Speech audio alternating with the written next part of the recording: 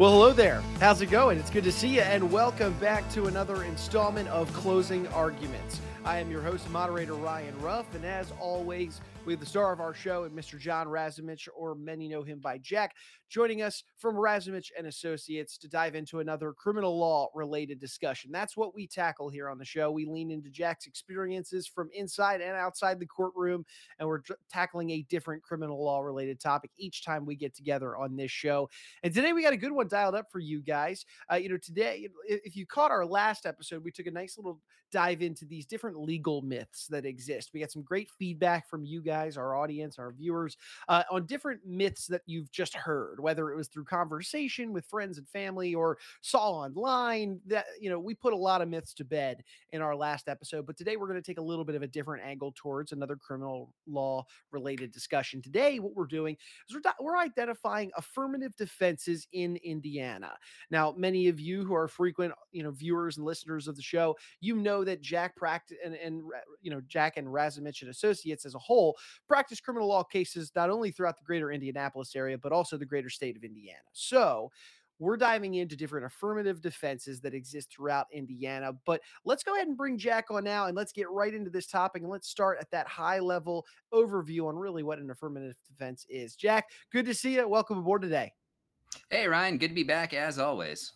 Yeah, no, always a good time when we get together, and I'm excited about today's topic. I know you've probably got a lot to unpack for us here in this idea of affirmative defenses in Indiana. I'm sure you're familiar with these on a very high level. So let's just set the scene, if we will, for our audience. When we say an affirmative defense, what are we talking about here?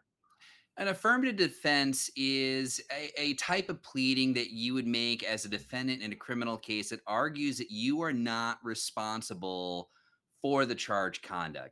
As a practical matter, the general policy is as a defendant in a criminal action, you're not required to prove or explain anything. It's always the prosecution's burden of proof beyond reasonable doubt to actually establish two very important things. The first is that a crime actually happened. And then second, that the defendant who's on trial for that crime actually committed the crime. What an affirmative defense does is it kind of throws a bit of a monkey wrench into that schedule, because what you're doing when you are making an affirmative defense is you're admitting that you actually committed the act that you're on trial for, but you had some sort of legally justifiable reason for it, some sort of legal excuse that makes it not a crime. That's what an affirmative defense is. You're not denying that you did what you're on trial for. You're just basically saying, this is why I'm not actually legally guilty of it, even though I did it. Gotcha. And that's, we're going to cover a lot of different types of affirmative defenses that you've seen in your time. But as we're still kind of staying high level here, Jack, talk to us a little bit about this idea of where, the burden then shifts from, between the state and the defendant once an affirmative defense is out there and open and in front of everybody in a given case. Sure. The dynamic changes. Again, like I said, when you throw an affirmative defense out there, you're throwing a monkey wrench. You're admitting, yes, I in fact did this. So that changes what does or doesn't need to be proved beyond a reasonable doubt for the most part. Since you're admitting that you committed the act, what the state's burden to prove at that point in time shifts from proving that the act actually happened. It shifts to proving that the affirmative defense is not applicable. There are a couple of instances where the burden is actually shifted from the state to the defendant to prove their affirmative defense, by what's referred to as preponderance of the evidence. Laws, the burden of proof, there are three major burdens of proof in the state of Indiana. There's preponderance of the evidence, there's clear and convincing evidence, and there's proof beyond a reasonable doubt. Criminal trials, by and large, they are at that proof beyond a reasonable doubt situation. That's the general burden of proof the prosecution needs to meet to actually get their conviction. If you're making an affirmative defense, and it's up to the state's responsibility to disprove the affirmative defense beyond a reasonable doubt. That'll be for things like self-defense or mistake of fact or duress. We'll get into those into the next section. But there are a couple of affirmative defenses that actually require the defendant to prove something. Now, the defendant only has to prove those affirmative defenses by preponderance of the evidence, which is that lower standard. The way that is typically described is preponderance of the evidence, for the most part, If you think of it as being 50% plus one, more likely than not, that's what your proof by preponderance of the evidence is. So if you're able to get one of those affirmative defenses that does require the defendant to prove the defense, that seems a little bit daunting because again, you shouldn't really feel like you have to prove, excuse me, you shouldn't feel like you have to prove anything. Hmm. But if it's a situation where your burden of production, your burden of proof is 50% plus one, more likely than not, that's actually a really powerful tool that you have as a defendant that makes that a little bit more of a palatable concept to pursue those types of affirmative defenses. Sure, sure. A really interesting topic here because there are so many variations and types of affirmative defenses, and then obviously all the different inner workings and facets of a given case. Sure, they factor into what that affirmative defense type is going to be. So let's start kind of rattling off what some of these types of affirmative defenses are, Jack. And if you have any experiences with any of these particular ones, we'd love to hear them. So start high level with us, and we'll work granular. What's the first type of affirmative defense that you typically find? Indiana recognizes a total of 10 different affirmative defenses. Nine of those are what are referred to as statutory affirmative defenses. That means that the state legislature has specifically listed nine defenses that are available to you as a defendant in a criminal prosecution. The nine statutory affirmative defenses are legal authority, self defense, involuntary intoxication, insanity, mistake of fact, duress, entrapment, abandonment, and battered spouse syndrome. Battered spouse syndrome isn't actually referred to as battered spouse syndrome in the Indiana Code. It's mental disease or defect as a result of abuse. It's effectively the battered spouse syndrome defense. Those nine are actually laid out in the Indiana Code as being statutory defenses that you can affirmatively plead and argue absolves you of any legal culpability. The 10th affirmative defense that's recognized by Indiana law is the defense of necessity. Necessity is considered to be a common law defense. That means that it predates the concept of statutory law. We just always understood that sometimes things are necessary. So that is a defense that's available to you. It still has some very formal pleadings that need to go along with it and some very formal ways that you need to dress that up and present that. But it is a creation of the courts. It's a creation of the common law. It is a recognized defense. It's just not statutory. It's kind of one of those things like everyone knows that we have the defense of necessity, so we didn't need to Hmm. write it down specifically. Sure, got it, got it. Well, I appreciate you kind of giving us that lay of the land, the 10 that are really existing today. Let's start right at the top and let's work our way through these different types and where they pop up with different cases. Let's start with legal authority. Walk us through this one. Legal authority is basically the argument that your actions would not be a crime if you had legal authority to do it. The most common way that you'll usually see this, and this is where I've used this defense in the past, is on the issue of parents disciplining their children. Um, Spanking and corporal punishment tends to continue to be a hot button topic. There are a lot of people out there who, in their opinion, don't believe that there's ever any reason to discipline a child with physical force or physical means. It is still legally recognized as an authority that parents have in the state of Indiana. So, a battery on a minor charge, for example, which would be knowingly or intentionally touching a person under the age of 14 in a rude, insolent, or angry manner, that would normally be a crime. However, if you have the legal authority as a parent or a guardian or someone who is acting in what's referred to as in parento locus, which is a fancy Latin term that basically means you are the stand-in parent at this point in time, you have the legal authority to exercise physical discipline on your children if you believe that to be appropriate or if you believe that to be necessary. So, under those circumstances, that's the type of situation where legal authority does exist for a defense of battery on a minor. You can make the argument that I have this legal permission to discipline this child. So, therefore, it's a crime for you to hit my kid. But if I hit my kid, it's okay. There are limits to that, obviously. Your ability as a parent to engage in corporal punishment or physical restraints of your children, there are limits. It does have to be proportional. You can't just take a whip and or a belt and flay your kids back or leave them with permanent injuries or permanent scarring. Uh, but most incidences of battery on a minor, if it is your child, you do get to claim the defense of legal authority, and that prevents that from being a crime. Legal authority is one of those burdens that the state has to disprove beyond a reasonable doubt. So again, you have admitted that you've committed the act, in this case, the Battery Act. And what that does at that point in time is the state's burden now has to be to prove beyond reasonable doubt that you did not have the legal authority to engage in that type of discipline or that type of criminal act. I'm not. I'm sure there are other examples out there. I can't think of any.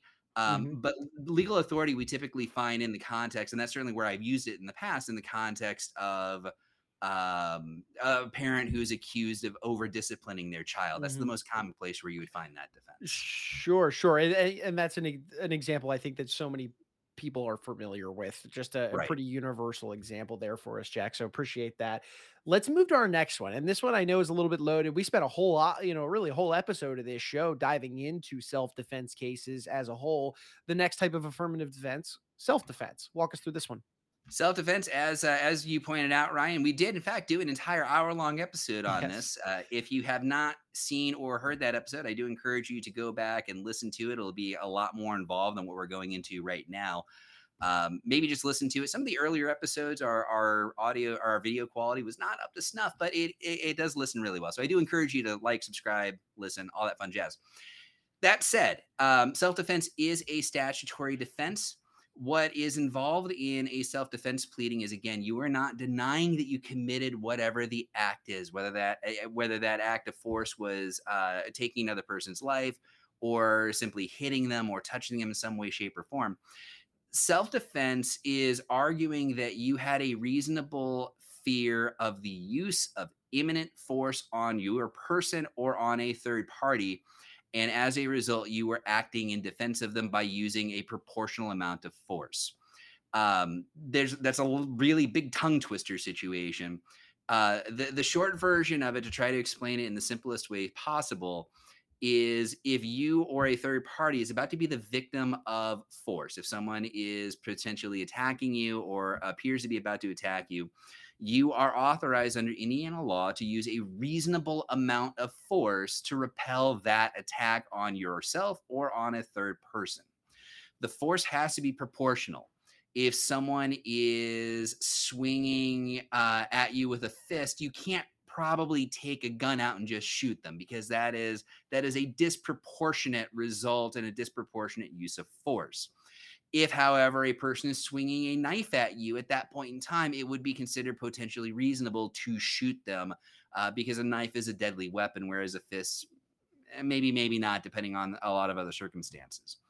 The rules with self-defense are it's another one of those situations where the state has the burden to prove beyond a reasonable doubt that you were using more force than necessary to repel the attack, or that the use of force was objectively unreasonable. The very complicated thing you run into with a self-defense claim is the jury has to view the claim of self-defense from the perspective of the defendant under the circumstances that existed. If you think about a jury as a Monday morning quarterback, the idea is that the jurors have to put themselves in the shoes of the defendant claiming self-defense, who has to convince them that the use of force was reasonable under the totality of the circumstances. The belief and the use of force has to be objectively reasonable from the defendant's subjective perspective. Honestly, we did go into this in a lot of greater detail in the episode earlier. It might have been like the 4th or 5th episode. Go back and listen to that. It's a much bigger discussion. It's a lot more involved. We kind of really did dive into that and dissect that a lot better. But for the purposes of today's episode, that's your kind of quick overview on the issue of self-defense. Whoops, I was muted. My mistake. I'll just take it from here. Perfect. Well, Jack, our next one is kind of an interesting one. This idea of involuntary intoxication. Probably a phrase that many of us haven't really heard out there, involuntary intoxication. But walk me through what this means and how this can play out as an affirmative defense. Involuntary intoxication, this is the first defense that shifts the burden to the defendant. Okay. Involuntary intoxication, if you plead involuntary intoxication, it is your responsibility as the defendant to prove by preponderance of the evidence that your state of intoxication is a result of an involuntary situation. Intoxicated is a legal state of being and has a specific definition. In Indiana, it means under the influence of drugs, alcohol, a controlled substance, or I think 5 or 6 other things they have on the list these days, that results in a loss, an impairment of thought and action, and a loss of your normal motor faculties. Most intoxication, of course, is very voluntary. If you go out to a bar and you drink yourself into a blackout state, you're not going to be able to make the argument that you were involuntarily intoxicated. Sure. You were taking product that you knew could cause an intoxicating effect. Where involuntary intoxication can come up, and we actually just had a trial where this was an issue. It did not go well. It was at least a novel defense. The judge and the prosecutor were both fascinated by our efforts at arguing involuntary intoxication. What happened is that particular case involved a defendant who had a bacterial strain in his intestinal lining that created a situation referred to as autobrewery syndrome. The idea is that much like how a diabetic needs insulin shots to regulate their blood sugar content, the idea behind autobrewery syndrome is that the bacteria and the flora in your stomach and your intestines, as they're breaking down carbohydrates, as they're breaking down sugars, can effectively create a fermentation in your stomach that creates alcohol. That's a byproduct of breaking down Wow. sugars and carbohydrates. Our argument was in this particular case was that our defendant was not voluntarily intoxicated because he had a medical condition that rendered him that was unknown to him at the time, that effectively rendered him into an intoxicated state. And that is why he was operating a vehicle while intoxicated, because that involuntary chemical effect inside of his body. Part of the problem that we had with that case is it was a true and accurate fact that prior to this discovery that he had this stomach issue, he did in fact actually consume a beer. It was one of those rare things. We were able to track it down. We found his receipts. We found the waitresses that served him, and he quite literally did have one beer. It was one of the first times that someone actually just had one beer. The problem is you have to have clean hands for involuntary intoxication. Mm. If it had been a situation where he went to Bob Evans and ate a stack of pancakes. There's no alcohol there. Sure. But the breakdown of the carbohydrates, if it caused that effect, he would be able to claim, okay, well, I consumed something that was, non-alcoholic, not likely to produce this result. My hands are clean on this. And have the receipts to prove it. And he had the receipts to prove it. Right. Under this circumstance, in this particular case, what ended up happening is because he did consume a product that he knew was going to cause intoxication, the fact that it created a hyper intoxication was not going to be a defense on the involuntary intoxication situation. So you do have to have clean hands for it. But it was an interesting argument. It's one of the very few circumstances that I've seen where involuntary intoxication might have worked. And the way that went is, we had to file the involuntary intoxication defense, and it became our burden of production by preponderance of the evidence, that 50% plus one, to show that the intoxication was involuntary. Again, the state showed that he had actually consumed alcohol beforehand, and that kind of negated that. Sure. It's pretty rare. We have had more than our fair share of cases over the last 16 years where people have said, well, they just kept giving me alcohol over and over again, or I don't remember drinking that much. Someone must have slipped me a roofie. It's like, I'm pretty sure you probably just had that much to drink. You can't claim that you started drinking and then Yeah. try to claim involuntary intoxication. You knew that Especially in that case, the one beer is yeah, what was his downfall. exactly. So no, that's a great example. I appreciate you sharing that case with us. I'm gonna now flip the script on this one and move to the next one here, and that's probably a little more involved, I would imagine, and that's the affirmative defense of insanity. Walk us through this because boy, is this one that we see played out in so many TV shows and movies and whatnot. Insanity is such a hot topic in a courtroom. I feel like it gets a Mhm. lot of eyeballs. Walk us through this one, Jack. Insanity is again one of those defenses like self-defense where we could probably do an entire hour-long episode and not cover every aspect of it. Sure. Um, the rules for not guilty by reason of insanity, they probably, like everything else, vary between jurisdictions. I'm going to give you the Indiana perspective because, of course, as we always mention, that's where I'm licensed. That's what I know. In Indiana, the defense of not guilty by reason of insanity is raised by filing a formal notice with the court. It's one of two defenses that need to be affirmatively pled. Most affirmative defenses, you can just spring them on the prosecutor at the last possible second, as long as there's what's referred to as a scintilla of evidence supporting the defense. Insanity requires a formal notification to the court that I am going to pursue the defense of not guilty by reason of insanity.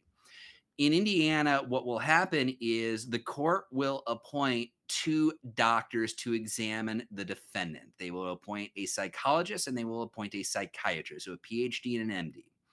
They will make an examination of the defendant to determine whether or not the defendant was first suffering from a mental disease or defect that is recognized in the DSM. That's the psychological Bible of mental health disorders. So the first thing they examine is whether or not this person was suffering from a mental disease or defect. The second thing that they will do is they will make a determination as to whether or not that mental disease or defect prevented the defendant from appreciating the wrongfulness of their actions at the time that it was committed. So, to throw it back to an earlier episode, if you'll recall from the Hot Dog Man episode, there was Mhm. an insanity defense that was raised in that, and the court appointed a psychologist and a psychiatrist, and they both found that Mr. Kadrzewak was suffering from narcissistic personality disorder, which is a recognized mental disease and defect, but Mhm. that mental disease or defect, the narcissistic personality disorder, did not prevent him from appreciating the wrongfulness of his actions at the time that they occurred. So that was kind of your floor mark as far as the insanity defense. Just because the court appointed doctors do not believe that a defendant is insane does not mean that a defendant who has raised this defense cannot continue to pursue it. The Okay. court will appoint its own expert witnesses as court officers. As a defendant, you can bring your own doctors in to testify about that. So you could have a trial where insanity is an issue, and the two court appointed doctors will say he's perfectly sane, but you can put your own witnesses as a defendant on to say, no, no, I've examined him. The reason the court appointed doctors are wrong is reason X, Y, and Z. The defendant is insane. On the flip side, if the court appointed doctors say that the defendant was insane, the prosecution actually can hire their own doctors as well to argue that those doctors are wrong and he's actually sane. Mm. What happens if you do proceed with the insanity trial? This is the other burden shifting affirmative defense that we have in the Indiana Code. The burden of production for the defense of insanity is the defendant is required to prove by preponderance of the evidence that he actually was insane. So under those circumstances, if the doctors both say he was insane, that makes it pretty easy for the defendant to say, no, see, he's totally insane and not guilty by reason of insanity. Sure thing. Um, it Mhm. is not a get out of jail free card. All of us are familiar with Batman, thanks Right. to the multiple cartoons, multiple movies, things of that Mhm. nature. The running gag in Batman, of course, is that all of his villains are insane. They go Mhm. to Arkham Asylum, and that avoids being sent to actual prison. And of course, they escape from Arkham Asylum every 30 days because the Right. comics have to be printed. In Indiana, if you are found not guilty by reason of insanity, the court has a secondary aspect of the trial Mhm. where the determination is made as to whether or not the defendant represents a danger to himself or the community. And if they represent a danger to themselves or the community, what happens is they will be involuntarily committed to the state hospital at Logansport. Okay. And they stay there until they are deemed to be sane. Mm. That can be a very, very long time. I was just thinking Uh, that. Hmm. I have a client right now. We did do an insanity trial a number of years back. I want to say we did an insanity trial about 10 years ago. I'm gonna sit on that one because if we do a longer episode on insanity, I want to use that as effectively the Sure. case study to kind of work our way through that. We'll keep our He's cards close to the vest. exactly. He's actually he is unfortunately still at the state hospital in Logansport. It's been about 10 years. Wow. The offense that he would have been convicted of, the offense that he was charged with, if he had been convicted and if he had received the maximum sentence, he actually would be due for release right now. But because he is still considered to be insane by the court system, he's actually still in custody at Logansport. And Wow. there's not a lot that can really be done about that. It's up to the doctors to Mhm. make that declaration. Man. So insanity really there. I mean, there's a ton that goes into that. Yeah, And as we're sitting absolutely. here talking about it, Jack, I have a feeling we might be diving into this one a little deeper down the road for our audience. But a lot to go into the insanity one. Appreciate you, using some of those examples. This next one is one that makes me scratch my head a little bit. And this is the idea of a mistake of fact. What do we mean by mistake of fact, and how does that play a role in an affirmative defense? Mistake of fact is it's not ignorance of the law being an excuse. Okay, I can certainly see that being the sure. initial concept of like, well, I thought that ignorance of law is not an excuse. It's not an excuse. Just because you don't know it's against the law doesn't mean they're not going to bring you up on charges with it. Where mistake of fact comes up, and I have never seen one of these cases. I don't Okay. have a personal frame of reference to describe this. The best that I could provide to you would be a hypothetical style situation. So, for example, if if you're walking around with a sledgehammer slung over your back like John Henry, you're just kind of working on the rails, and someone comes up to you and says, "Hey, um, I really need for you to use your giant sledgehammer and break down the patio on my backyard. This is my house. This is my patio. I want you to break down this patio with your giant sledgehammer. Here's $100 to do that." If you were then to take your sledgehammer and bust up the patio, and the actual homeowner came home and said, "Wait a minute, what are you doing busting up my patio? This isn't her house. This is my house. You've just destroyed my property." That would be a defense that you would argue is a mistake of fact. You would be able to argue that you were acting under a reasonable belief that the person that represented that this was their home, um, it was in fact their home. You were acting again technically under legal authority. There's a little bit of an overlap there between legal authority and mistake of fact, Mhm. and that you had permission to actually do this work. It is probably of all of the affirmative defenses out there, I would say that mistake of fact is probably the rarest one that's going to pop up because it does involve an argument that you were completely unaware that Right. your actions were illegal or could be constituted Yeah. illegal. Um, and like I said, it's a little bit of an overlap with the legal authority issue.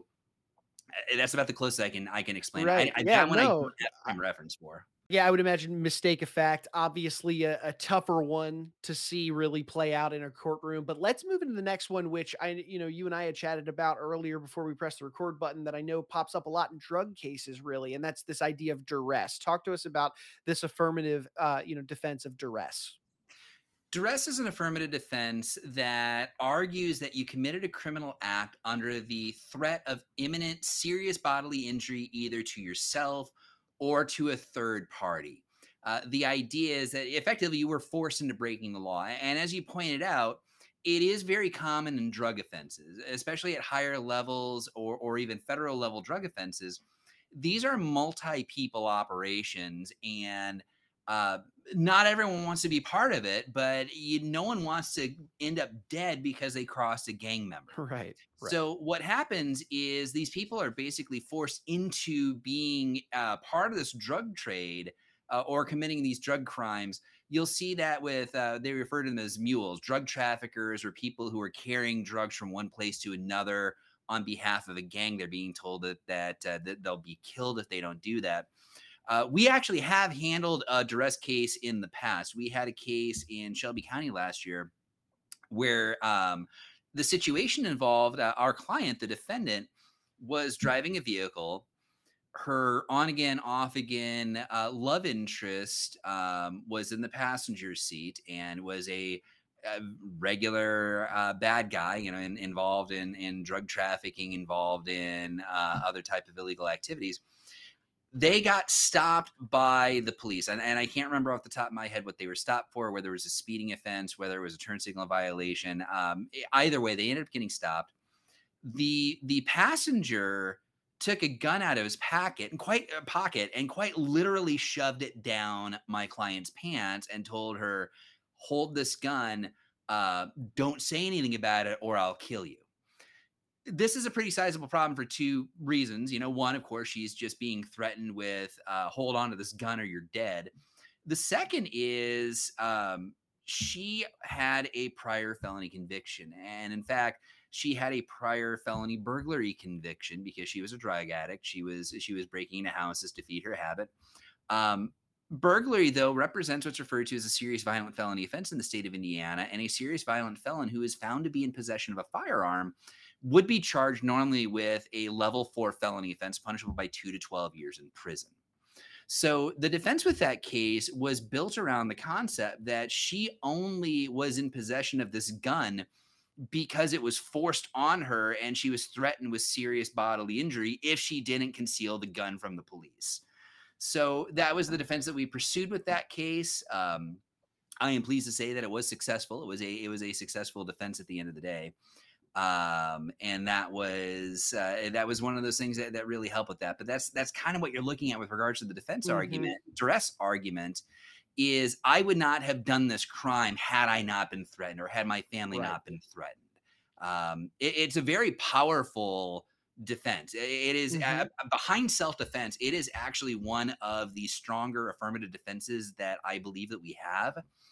Because it's very easy to imply and kind of get across to the jury that you were scared for your safety and that's why you took these actions. Right. I was just thinking the same thing. I would imagine this one kind of stacks up close to self-defense. Obviously, action wasn't taken, because of that feeling of duress, but just purely the claim of duress exists. So, all right, let's shift gears. The next one on the list, entrapment. Anybody close to criminal law or enjoys court shows or this and that, they've heard this term, but what does it mean in your eyes, Jack, this idea of entrapment in terms of the affirmative defense? Entrapment is probably the most misunderstood affirmative defense in Indiana law. The idea with entrapment is the argument, the affirmative defense is that the defendant would not have committed a criminal act had it not been for the urging and persuasion of law enforcement. Entrapment is not being presented the opportunity to commit a crime by law enforcement and then taking it. You have to actually show that but for law enforcement's actions, you would not have committed a criminal offense. In fact, one of the things that the state can show to prove that entrapment isn't applicable is that the defendant was predisposed to actually commit this crime. We get this. We used to back in the more Wild West days of the internet, when you had online prostitution sites like Backpage and things like that. You would see scrawled into the ads, you agree by contacting me that you are not affiliated with law enforcement and that violating this represents entrapment. It does not represent entrapment. If you were going to sell sex, you were going to do that whether or not the person that contacted you was a police officer or not, and that is against the law. So it is not an entrapment because you are already predisposed to commit that prostitution offense. Same situation if you sell to an undercover cop or you sell to a snitch. You were already predisposed to sell those drugs. That was something that was going to happen. You were going to sell those drugs to somebody. The fact that a snitch or an undercover officer gave you the opportunity to sell to them, which made it easier for them to arrest you, did not represent the crime of entrapment. I have actually had, I actually have had an entrapment defense once. It was a misdemeanor. It was a misdemeanor case. It was a misdemeanor public indecency case. What happened is a law enforcement officer who I don't remember his name after all these years. He very clearly probably did something to piss the chief of police off because he was sent to a park here in Indiana where they had been getting Indianapolis, where they've been getting complaints about inappropriate behavior. And this cop zeroed in on my client and, kept flirting with him, kept trying to get him to engage in gay sex acts. At one point in time, the officer actually grabbed my client's, genitals and started fondling them. And at that point in time, that's when my client decides, like, oh, all right, well, I wasn't planning on this, but, whatever. So, let's go to town. And then he was arrested as soon as, he went to go touch the officer's genitals. And it became an interesting trial situation because we argued. Unfortunately, this one did not work. This was one of the affirmative defense cases that we lost. The judge did not agree with our argument that there was no evidence that showed that the defendant was predisposed to committing sex acts in the park, but for the officer effectively creating a situation where a sex act was coerced. I still think they got that wrong. But I suppose if I thought judges did their job right all the time, I wouldn't have a job. So there's that. Very fair point. Gotcha. All right. So we hear you on entrapment. Moving to the next one is abandonment. Where does this come into play, Jack? Because I feel like this one might have some interesting, kind of protocols that go along with this. Abandonment is one of those affirmative defenses. You're going to find that a little bit more commonly in a conspiracy style case. A conspiracy case is one where there's a little bit more in the way of active planning. There's a little bit more in the way of actual intent to commit a criminal act. So for the abandonment defense to work, you have to argue that you completely and voluntarily abandon your effort at furthering a criminal action. So if, for example, you and your friends decide to rob a bank and your assigned role is the getaway driver, if you wake up and decide, you know what, I'm not going through with this. This seems ridiculous. This seems silly. This seems stupid. And you don't leave your house with your getaway car to go pick your buddies up to take them to the bank, that would be considered an abandonment. You have abandoned the conspiracy. You have abandoned the criminal activity.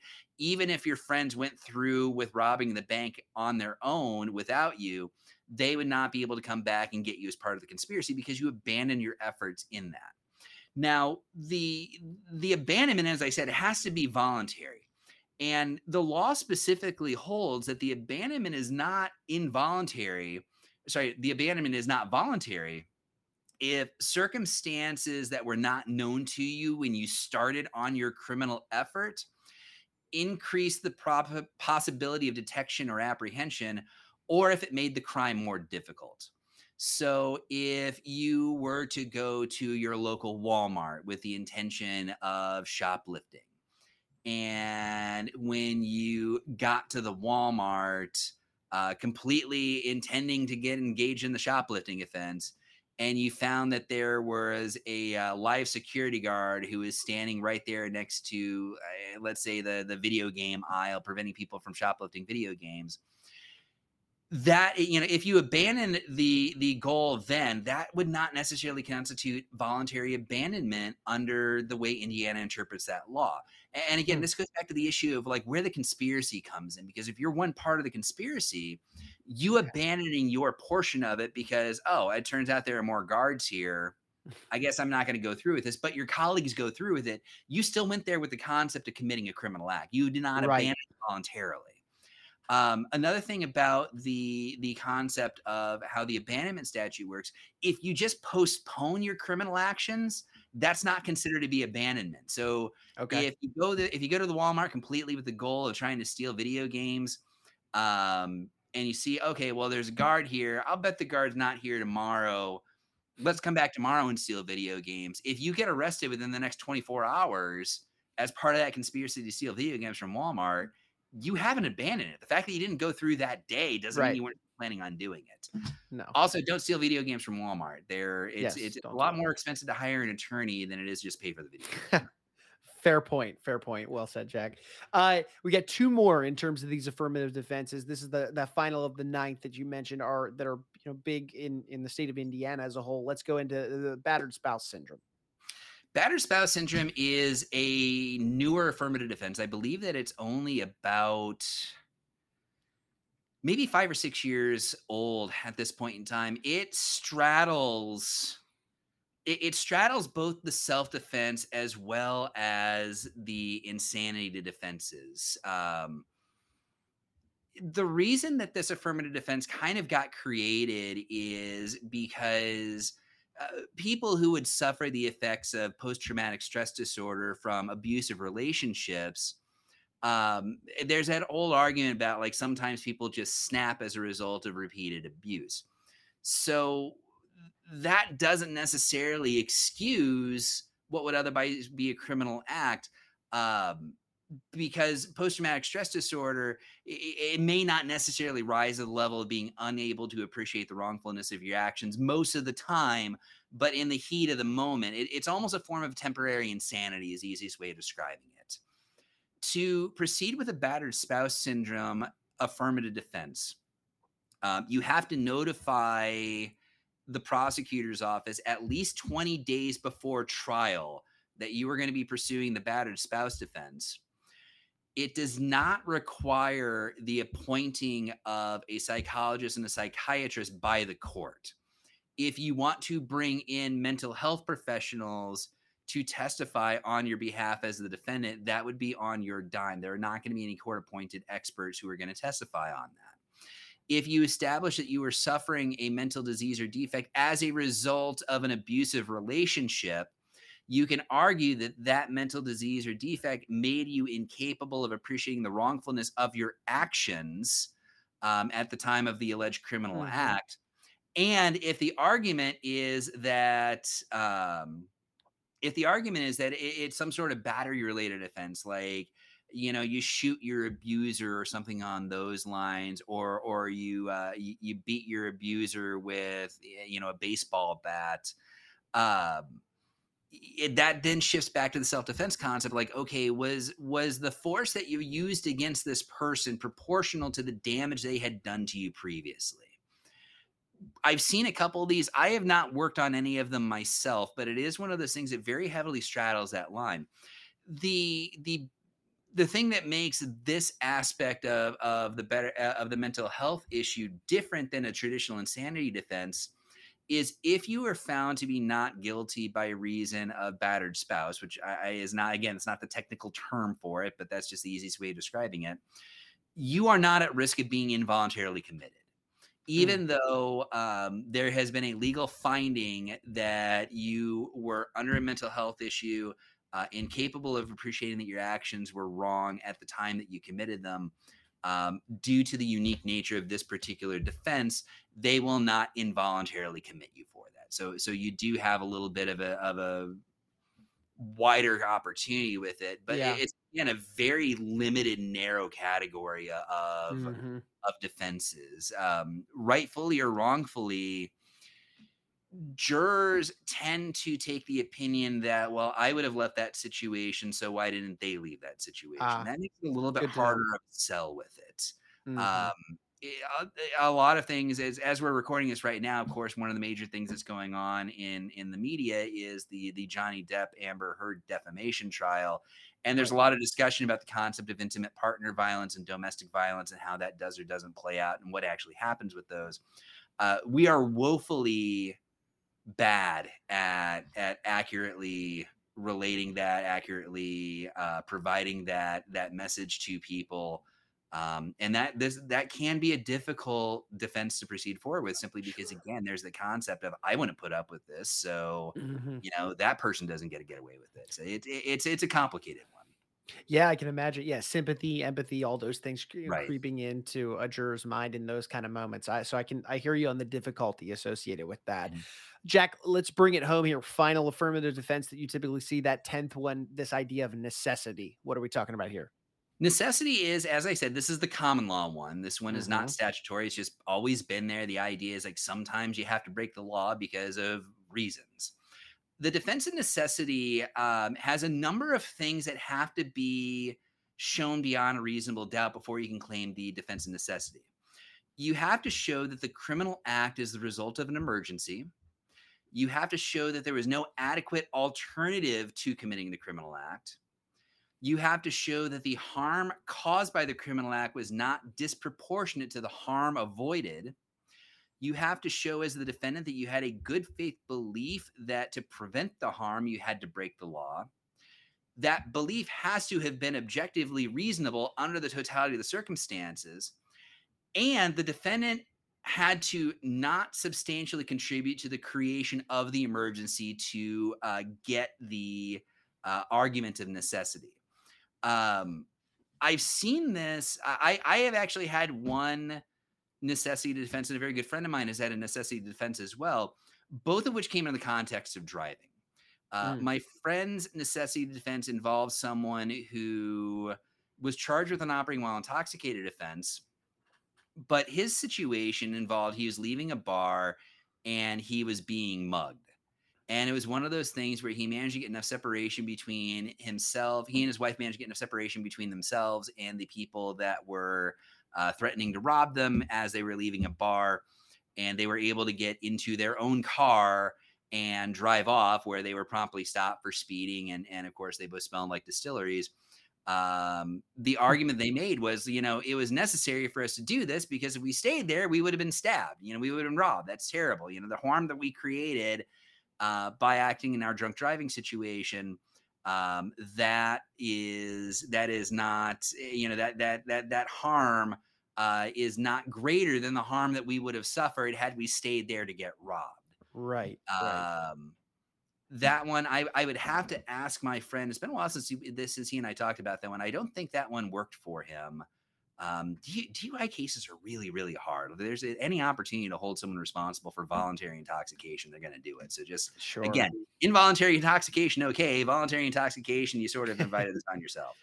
Right, right. My necessity defense was a little bit better. It was again in the context of a driving offense.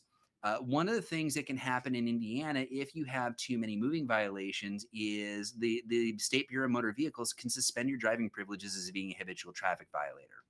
Oh, That wow. would make it a felony for you to operate a vehicle while you were under those conditions. Mhm. My situation involved a defendant who was he worked for a trucking company. He was a loader, onloader, offloader. Mhm. His coworker, who was the one that was actually driving the truck, my client didn't have a CDL. He was not licensed to drive. It was very much one of those things like everyone knew he's here to help load and unload. Mhm. Um, the driver, the coworker, started having a medical emergency. Oh, And wow. I can't remember specifically what it was, but it's one of those things where it's very clearly, almost like a stroke situation, kind of like drifting off, nodding, sort of like just drifting into traffic. Mhm. Um, my client basically forced him to pull over, and due to the condition, got behind the wheel of the vehicle to drive him to a hospital. Mhm. And he got pulled over. He got pulled over by the state police because they were just on the lookout for big box trucks to get their quotas. I know a couple state troopers, they would be angry for me to say that, but they were totally getting their quotes. Pulled him over, realized that, oh, well, you're not supposed to be driving. You have a suspended license as a felony. Also, let's call an ambulance for this guy who's passed out in the driver's seat. So, you know, the coworker eventually got the medical attention that he needed. Sure. But when that case came up, that was one of the issues that we argued successfully. Is like, look, you know, he's already in a vehicle. Yeah. Who knows how long it would take for an ambulance to get here? There's something seriously wrong. This is a necessity. You know, there was no adequate alternative. You know, who knows how long it would take for an ambulance to get here? Right. And what was the result of that? That one was an acquittal. We did get them to acquit on that one. So that one worked out. That was a nice result on that. We were very happy with the outcome on that one. Not happy that it got that far, but again, prosecutors don't allow me to make their charging decisions for them. Yes, understandably so. Jack, we've covered the 10, affirmative defenses that you typically see throughout, today's day and age in criminal law and just court as a whole. I'm sure there's a contingency of people out there that are thinking, well, how does this differ from an alibi? Why do they not just have an alibi for some of these things? Could you, before we wrap up our episode today, kind of tie a knot for our audience and really split the difference between that, what an affirmative defense is versus what a true alibi is given, a particular case? Sure. An alibi is actually not an affirmative defense. That's the first thing that's a major difference between the two. An alibi is an argument of impossibility. You were arguing that it was impossible for me to have committed this crime because I was somewhere else. Alibi is not an affirmative defense because it doesn't change the burden. Again, remember what the state needs to prove beyond a reasonable doubt to get a conviction is they need to prove that a crime happened and they need to prove that the person on trial for the crime was responsible for it. All of the affirmative defenses, it represents a change to what the state needs to prove, because by pleading an affirmative defense, you're saying, yes, I did it, but here's my legal justification for why I did it. With an alibi, you're arguing, I did not do this. It legitimately was not me because I was across town on camera accepting an award for the mayor. That's an evidentiary issue. That's not an affirmative defense because you're not arguing that a crime didn't happen. You're just arguing that you were not the person who committed the crime. It's an actual innocent style defense. Right. So with regards to an alibi, what you're doing with the alibi defense is you're raising that as an issue. You're putting evidence on in your case in chief as the defendant, and the jury is able to examine that evidence and make the determination as to whether or not they believe the alibi defense and your witnesses as the defendant are credible enough to establish that, okay, no, this defendant did not commit this crime. We cannot find this defendant guilty beyond a reasonable doubt. Got it. But there is that fundamental difference where in affirmative defense, it is a true admission that the crime happened. Correct. But, you're not legally responsible for the crime because of this defense. The alibi on the flip side, hey, I wasn't there. I had nothing to do with it, So yeah, you're maintaining that sense of being truly innocent. So fundamental difference there. I'm sure there was a contingency of our audience today. There's scratching their head a little bit between, trying to identify that difference. So I appreciate you, clearing that up for us. And Jack, as we're kind of bringing our episode here to a head, we covered all these affirmative defenses. Clearly you have experience in working with many of these. You have stories obviously to share with us. If anybody out there in our audience is maybe going through a tough time or a tough situation, and maybe they're interested in reaching out to you and your team to just talk about, maybe a situation where an affirmative defense may come into play for them, given maybe certain, incidents that have transpired in their life, what would be the best way that somebody could reach out to you and your team at Razumich and Associates to just open up a dialogue? As always, the best way to reach us is by telephone. Our telephone number here at the office is area code 317-983-5333.